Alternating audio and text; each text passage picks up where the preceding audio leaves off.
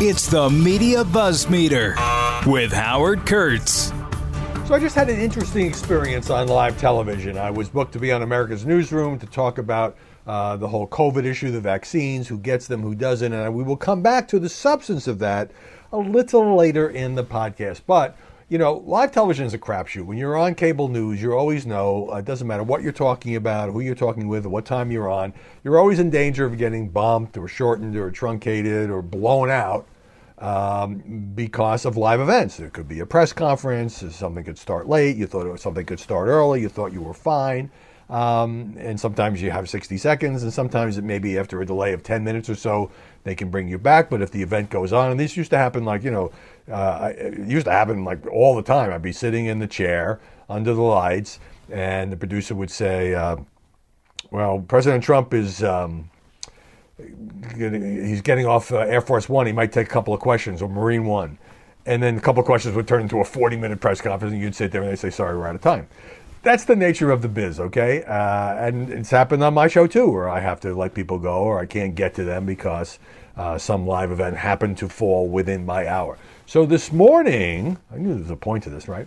So this morning, the producer gets in my ear and says, well, we're waiting on an event where the HHS Secretary Alex Azar and Anthony Fauci are going to get their vaccines. And the reason this was more significant than it might seem is these were going to be the first Americans to get the Moderna vaccine. Last week, of course, it was the Pfizer vaccine.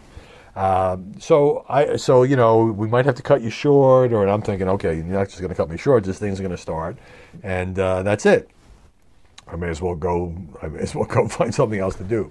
But the way it worked out is I started to talk to Sandra Smith, the anchor, and then both Azar and Fauci, they took the pictures of it, but we just kept talking. So then it's this sort of thing where you got to fill the time because I can't see it because I'm in my home office, but I know that there's like a big box with, let's say, Fauci, and then there's a smaller box with us, and you're kind of providing color commentary. And she was doing a good job of letting me know what was happening, and I would say, well, this is providing the symbolism of these leaders getting it, and this is really important at a time when a lot of people are wary of getting the vaccine. This is a way of saying it's safe. See, here's Anthony Fauci. He's 80 years old. He's getting it. And then they took some sound from Fauci, and then we just kept talking. So it was nice to be a part of that, just as when a New York City nurse was the first American to get the Pfizer vaccine at the Queens Hospital, and then you had the event with Mike Pence last week. It was just nice to sort of be on hand as the guy who is the sort of the symbol, the doctor who has done this since the Reagan administration, the symbol of battling infectious diseases, got his shot. And you get to talk about it. Sometimes it works out in your favor. I got to get to this. I kind of fell down the rabbit hole here because I talked about it yesterday. Something was off in yesterday's story, and now it stinks to high heaven. This is a piece by this woman who quit her job at Bloomberg and dumped her husband. Her name is Christy Smythe, I guess. I don't know how to pronounce it. And the New York Post did a story about how she had fallen in love with one of the most hated Americans on the planet, guy by the name of Martin Shkreli, the farmer bro who's doing like a several-year prison term for securities fraud, but he's the guy who thought, well, this would be a pretty cool idea to make some money. I'll jack up the price of an AIDS drug by 5,000% or whatever it was. Anyway, she fell in love with him. She's visiting him in prison. They tell her they love each other. They kiss, but she hasn't seen him in a year because of COVID. And she writes a magazine piece about her story. Well, just one day later, here's a New York Post follow-up. Christy Smythe now says she's open to dating other guys now that the farmer bro fraudster unceremoniously gave her the boot through one of his lawyers. So she is referring, so Elle Magazine is where she wrote this piece. And she was referring to the cold statement that Shkreli gave to the magazine through one of his lawyers when asked to comment about their tale of romance. Mr. Shkreli wishes Miss Smythe the best of luck in her future endeavors. You can tell this was written by a lawyer. And basically, it's over. So Smythe told the Post yesterday that was a classic breakup / if you fire somebody kind of line. Heartbreaking and really sad. So she had to know that it was kind of over when she wrote this piece. So I think she's trying to milk the last bit of publicity, saying, oh, I fell in love with this guy, even though he's a crook. I visit him in prison. It's so heartbreaking. And then, the piece comes out and he's already like saying, nice knowing you. See ya.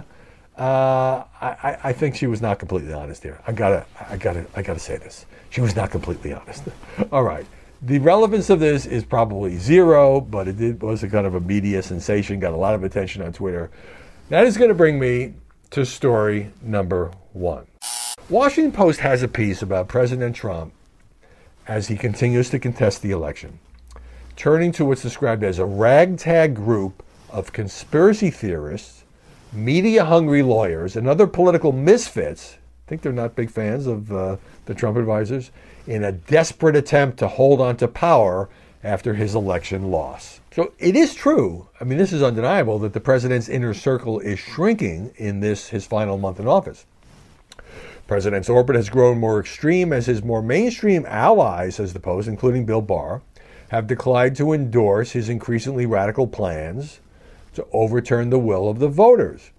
Trump's official election advisory council now includes a pardoned felon, that would be former National Security Advisor Mike Flynn, adherents of the QAnon conspiracy theory, a White House trade advisor, that's Peter Navarro, and a Russian agent's former lover. I just love this sentence. The latest administration official to head to the exits or fall out of the president's favor after not backing his baseless allegations. That would be Barr. We'll get back to him in a moment. So Trump is now welcoming figures from the political fringe who are giving him optimism and ideas about how to stay in power. So now he's talking about, for a long time it was the legal challenges, the lawsuits. And I said every time I talked about this, every time I wrote about it, the president, like anybody else, has the legal right to file lawsuits to say that he thinks the election was stolen, it was fraudulent, there were problems in Pennsylvania, there were problems in Michigan, there were problems in Georgia, there were problems in Nevada or Colorado. He had the right to do that. But then he lost all those suits, including 2 turndowns by the Supreme Court. He's now got 1 more pending before SCOTUS. But the reason this is written is that there was, I've talked about, I'm sure you followed this, last Friday you had Mike Flynn in there, you had Sidney Powell, who had been squeezed out of the Trump legal team, but now has sort of made a comeback. And you had Rudy calling in, and that's when they talked about, well, could we, Flynn's idea of get the military, this is the martial law solution, to supervise a rerun of the elections in key states won by Biden. Well, that's not going to happen. Rudy pushing the Homeland Security officials to confiscate and seize the Dominion voting machines, except the federal government has no power to do that. There's no indication, there's no evidence that Dominion did anything wrong. So yesterday, they were back at it again. Rudy was there in the Oval Office. First, Rudy had his own meeting. Then Trump met with a group of House Freedom Caucus conservative Republicans, including Congresswoman-elect Marjorie Taylor Greene of Georgia. She's publicly supported the QAnon conspiracy theory, and she's been accused of racism, anti-Semitism in her campaign. Then there was a second meeting with Giuliani, these House lawmakers, and Mike Pence, according to an administration official. Aides said Trump was frantically searching for pathways to reverse his loss. Well, to put it mildly, he's running out of time, folks. And then Trump did a call to the pro-Trump youth organization known as Turning Point USA. This is Charlie Kirk's outfit.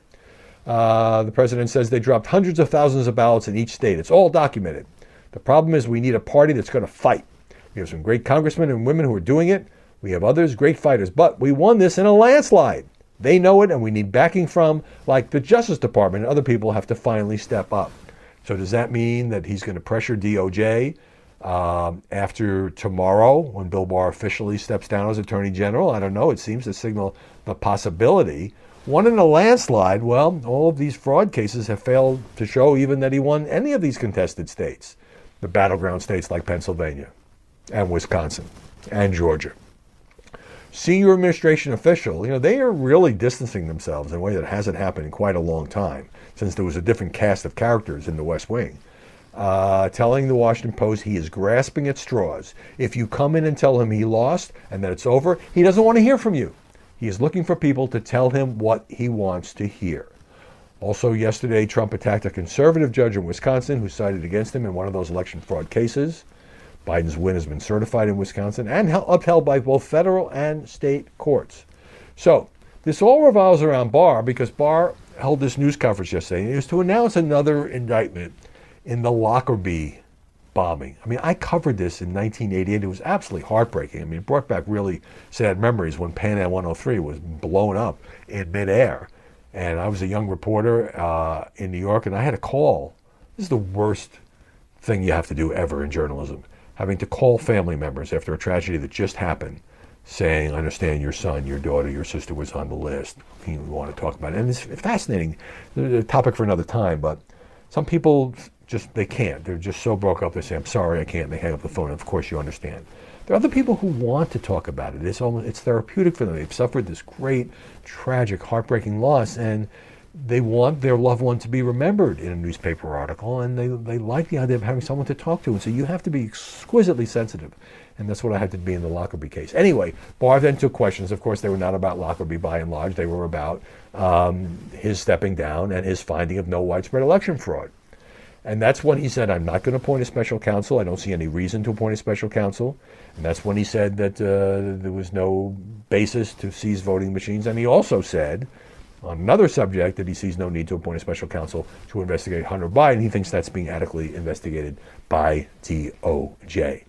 So now Barr is no longer part of the inner circle. It's unclear, says the Post, how much pressure, this is what I was just rambling about, Trump might put on his replacement, Jeffrey Rosen, now Deputy Attorney General, who will lead the department on an acting basis for those final weeks. At a minimum, says the Post, Barr's statement on Monday gave Rosen cover not to appoint a special counsel, if that is his inclination. Now, Axios has a piece that goes even further. Jonathan Swan, one of the best reporters covering the White House, very well sourced, gets a lot of scoops. President Trump, in his final days, writes Jonathan, turning bitterly on virtually every person around him, griping about anyone who refuses to indulge conspiracy theories or hopeless bids to overturn the election. Several top officials tell Axios.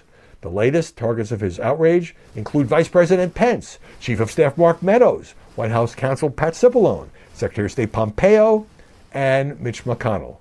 Trump thinks everyone around him is weak, stupid, or disloyal, increasingly seeks comfort only in people who egg him on to overturn the election results. We cannot stress enough, says Swan, how unnerved Trump officials are by the conversations unfolding inside the West Wing. So Trump is lashing out, and everyone is in the blast zone. If you're not in the use the Department of Homeland Security or the military to impound voting machines camp, the president considers you weak and beneath contempt. He's fed up with his counsel, Cipollone. Some supporters of Cipollone are worried that Trump is on the brink of removing him and replacing him with a fringe loyalist. I guess that could happen. He's still president. Trump was upset about Pence because there was a Lincoln Project ad. These are the anti-Trump, never Trump Republicans that claims, at least, that Pence is backing away from Trump.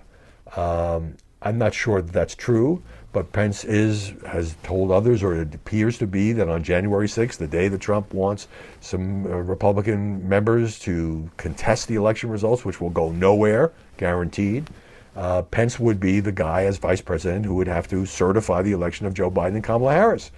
Biden did that in 2017. Gore did that in 2000. But that would be seen as a betrayal, according to Trump, as recounted in this Axios piece. The ultimate betrayal, says Axios. And just one other voice, conservative columnist Mark Thiessen, who's a Fox News contributor, who's been a big Trump supporter for the last 4 years, has kind of broken with him on this. He said on Fox yesterday, I believe, I agree with Attorney General Barr. It wasn't that long ago, this is on the special counsel thing, that all Republicans were basically against special counsels. We all thought the Mueller probe was an unjust fishing expedition, which ended up chasing nothing but a conspiracy theory. So all of a sudden, to turn around and start appointing special counsels, not one, not two, but three special counsels, would be a little hypocritical. Thiessen goes on to say, the Hunter Biden probe is being conducted professionally and impartially, and there's no evidence of systemic fraud that changed the result of the election. The Trump administration has lost every case in court, and to appoint a new special counsel to go on a fishing expedition, would just be doing to Democrats what they did to him with the Mueller probe. That's Mark Thiesen's view. Story number 2. Pat Robertson, also no longer backing the president on the election. The Reverend Pat Robertson on his 700 Club show. Going back to October, Robertson said God told him Trump would win. I guess something got lost in translation there. He also encouraged people to get out and vote, saying it's going to lead to civil unrest and then a war against Israel. So that was what Robertson said at the time. And even after the election was called for Biden, Pat said it isn't over yet. But yesterday, after the 700 Club had a report about Trump might run in 2024, Pat Robertson said the following. Remember, by the way, whether you like Pat Robertson, you don't like him, you think he's kind of out there as a televangelist, he ran for president in 1988, and it was a pretty credible run. He was never going to win the nomination, but, he had a lot of support. He now says, with all his talent and the ability to raise money and grow large crowds, the president still lives in an alternate reality. He really does. People say, well, he lies about this, that, and the other. No, he isn't lying. To him, that's the truth. He said that Trump shouldn't run in 2024. That would be a mistake. That would be a sideshow, says Pat Robertson. And he goes on to say, look, he did a good job with the economy, but he's very erratic, and he's fired people, and he's fought people, and he's insulted people. And he tells the president, you've had your day, and it's time to move on. So this is one of those, well, if you've lost Pat Robertson, maybe things aren't going so well for you on the right. This is one of the most conservative political figures out there. Don't go anywhere. More BuzzMeter coming your way in just a moment. All right, story number 3. I kind of teased it at the top when I talked about my appearance on Fox this morning. But what I was on to talk about was this. Is it unfair? Is it jumping the line? Is it selfishly putting themselves first for members of Congress to get the vaccine now? Well, it was decided by the CDC, or whoever issues the guidelines, that, these 535 lawmakers could get the vaccine now. When you're talking about Nancy Pelosi, who's 80, or Mitch McConnell, who's 78, or Steny Hoyer, who's 78, or Chuck Grassley, who's, 79 or 80, of course you want them to get the vaccine now. But the decision was made not to discriminate on the basis of age, that all members of Congress should get the vaccine now, should be eligible for the vaccine. So Ilhan Omar is grandstanding in my view. She made some public statements. I'm not going to take the shot because I'm more noble, and I think that the healthcare workers and nursing home residents should get it first. Well, first of all, we're talking about 535 people, so it's not a huge difference. Second of all, I do have some sympathy for her position because her father died from COVID-19 complications. So you can see where she might feel very strongly about the elderly getting it first. But basically, protecting the nation's leaders is a top priority. I mean, Joe Biden got the shot yesterday. He's 78 years old. He's the incoming president of the United States. Of course he should be vaccinated. Last week he said, I don't know, I want to wait my turn, but I think he was convinced, and especially after Pence got it, that it was okay. And here's the other thing. When Pence gets it, when Fauci gets it today on camera, when Azar gets it today, when Alexandria Ocasio-Cortez does an Instagram video about getting it, come back to her in a second. The symbolism of that is telling people who are worried about the vaccine, it's okay, it's safe, I got it, you can get it. What I don't like is the media partisanship. So Marco Rubio, for some reason, people have singled him out. And on CNN, Ana Navarro, anti-Trump commentator, said, people like Republicans like Rubio, they've been selfish and reckless.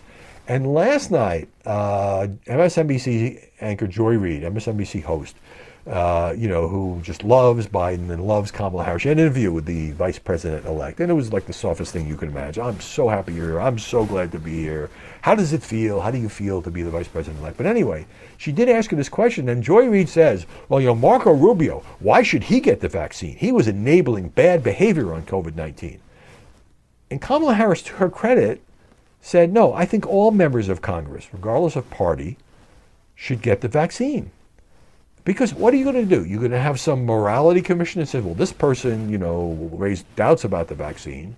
Harris herself said, I don't trust Trump on the vaccine. I want medical experts to say it's safe. But, what are you going to do? Some get it, some don't get it, according to what some arbiter, some moral arbiter says, well, you deserve to get it because your behavior was right, and you should be at risk because your behavior was wrong. So, meanwhile, Alexandria Ocasio-Cortez, who's 31, so she's getting some flack. She gets a puff piece in Elle Magazine. There's Elle Magazine again. But AOC made the point that it wasn't her decision that these 535 doses, and I guess the second round, were set aside for the people who were elected on Capitol Hill, and if she didn't take it, it would just go to storage. And so I understand that. It's easy to pander on this. It's cheap politics. It's just, step aside. I don't approve of anybody getting this because we should do all the people in the nursing homes. Well, of course, but there are going to be tens of millions of vaccines available. And so I said on the air, and I say to you now, let's not do the pandering thing. Let's let members of Congress get it. Let's let the cabinet officers get it. Let's get the governors get it. Let's get the incoming president and vice president get it. It's just not that many. It's the politics of symbolism. You want to play politics with it, be my guest, but I'm not going to go along. I'm just not. All right, now we'll move on to story number 4. So last night, Congress finally did it. Both houses approved and sent to President Trump the $900 billion COVID relief legislation. And I gave you the summary of it yesterday. It's $600 checks per family member under a certain income level. It completely phases out after $99,000 a year. It's badly needed aid and loans to small businesses. And then there's money for vaccine distribution, food stamps, and other stuff. This was the compromise. And you've heard me go off on why this took 9 months. And especially when the virus surged, when the COVID-19, as it is now, death toll up, record-breaking, hospitals running out of ICU space. September and October, it got so tied up with election politics that the parties couldn't compromise. And that was a shame. It was a disgrace, really. Well, what happens now? So the Washington Post says, well, Joe Biden, everybody has a story, says this is just a down payment. But does this take away Biden's ability to push something through when he moves into the White House? Biden's assessment, according to this Post story, echoes the view of many Democrats who see the bill as merely the beginning of a negotiation, not the end. They just said, basically, we can't wait. We got to do this before Christmas. Biden has said the talks should start as early as January, and this could be the first major legislative test for him and his negotiating skills. But now that Congress, look how much pressure it took for Congress to just barely squeak this across the finish line before adjourning for the year. Is it going to be easy to get another big bill worth, hundreds of billions of dollars? No. And look, there is a legitimate argument that, we're in a huge deficit, and how much money can the government essentially print in order to fund this stuff? And the biggest single thing that Biden's going to want to get, not the only thing, but the biggest single thing is aid to state and cities. It's not just about bailing out, the governors and the state lawmakers in these states and cities across America. It's about providing them enough money so they don't lay off cops and firefighters and teachers and don't have to shut down health facilities. That's where it would really hurt the economy, and it would also hurt the effort to get everybody vaccinated. So Biden is probably going to also ask for money to reopen public schools or help open public schools or reopen the ones that are closed. I think there'll be public support for that. But this is going to clash with the Republican Party. Mitch McConnell has said he knows there will be additional negotiations, but it will be difficult to finalize another package. McConnell was not a huge fan of this bill. He thought it should be at a much lower level of funding. Privately, says the Post, many in Biden's party agree it will be hard to persuade Republicans to reopen the debate after the protracted, often tortuous negotiation that led to this last-minute deal days before Christmas. Biden said the other day, as things get worse, they're going to find there's an overwhelming need. So it really will come down to, because there's no deadline. And Congress, as you've seen a million times, Congress often can't do anything until there's a deadline. And often that deadline involves them going home for the summer, going home for Christmas. Don't underestimate how big a incentive that can be. But in January, February, and March, there is no deadline other than the deadline that the economy will be hurting, more people could be losing jobs. But here's the thing. In March, this is a short-term bill. In the middle of March, this 11 weeks of additional jobless benefits run out. If the economy is still in the tank then, and the vaccinations that have taken place at that point haven't been enough or widespread enough to help bring the economy back, well, it seems to me that that would provide additional pressure. And there'd be a kind of a drop-dead date because a lot of these, I think it's about 4 million people who've been out of work for many months, most of them through no fault of their own. That might create pressure for a more limited bill. Maybe you don't get another $1 trillion bill. Maybe you get a $400 billion bill and try to target it to jobless benefits, vaccine distribution, schools, and maybe some help for states and cities. We'll see. Story number 5, I've been meaning to get to this. It's just been squeezed out by all the news, but it's a fascinating development in the area of sports journalism. So it turns out that a number of well-known sports pundits or sports writers are moving now to betting sites because sports betting has become a lot more widespread since the Supreme Court in 2018 overturned the federal law that limited sports gambling, mostly to Nevada. So since then, I hadn't realized it had gotten this widespread. 19 state legislatures and D.C. have legalized sports gambling in some form. Another 27 states, they want in on the action, are moving toward legalization. So that creates a bull market for websites or other kind of services that are geared toward people who like to bet on sports. It used to be this underground thing. You had a bookie, right? And you had to meet them in a dark corner and hand them the money or get paid off if you won the bet. Well, now it's going mainstream. So as an example, this is cited in a very thorough Washington Post piece, Chicago Tribune readers have known Teddy Greenstein as a big sports writer, 20 years, covers golf, covers the Big Ten. But now if they want his weekly college football picks or his insights on the Masters, they don't find it anymore in the Chicago Tribune. He left and went to an outfit called PointsBet, a sports betting company where he started recently as senior editor. And a lot of media outlets, big and small, have been losing jobs because of the economy, because newspapers are in trouble. So there are sports writers who need work. And I'm all in favor of journalists getting work.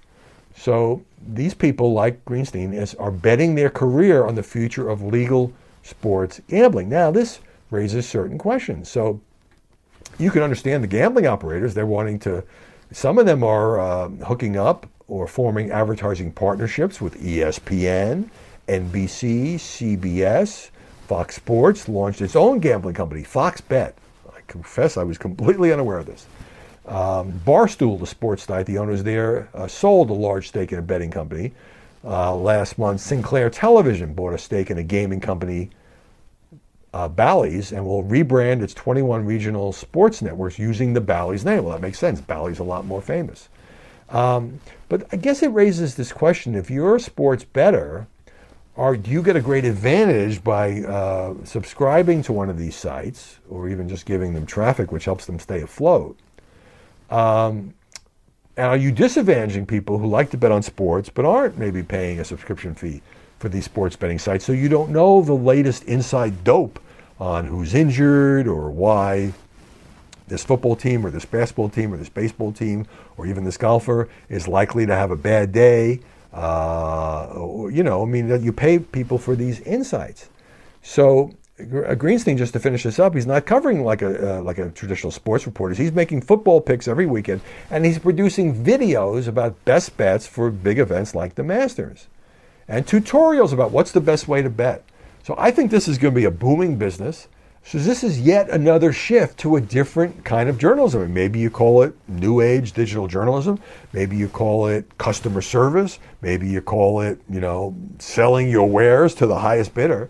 But nevertheless, there is a lot of people in this country who love to bet on sports. I've never been a big sports bettor myself. I'll join the office pools or something, but I don't want to put a lot of money just because some team may tank or pull it out in the final seconds. I guess that's exciting for a lot of people, and some people have made a lot of money betting on sports, and some people have lost a lot of money betting on sports. Hope you have a great day. Stay safe. Thank you for listening. You can subscribe, as I've been mentioning recently, at Apple iTunes, but also at Amazon Music, or you can get it on your Amazon device. We'll see you tomorrow with more BuzzMeter.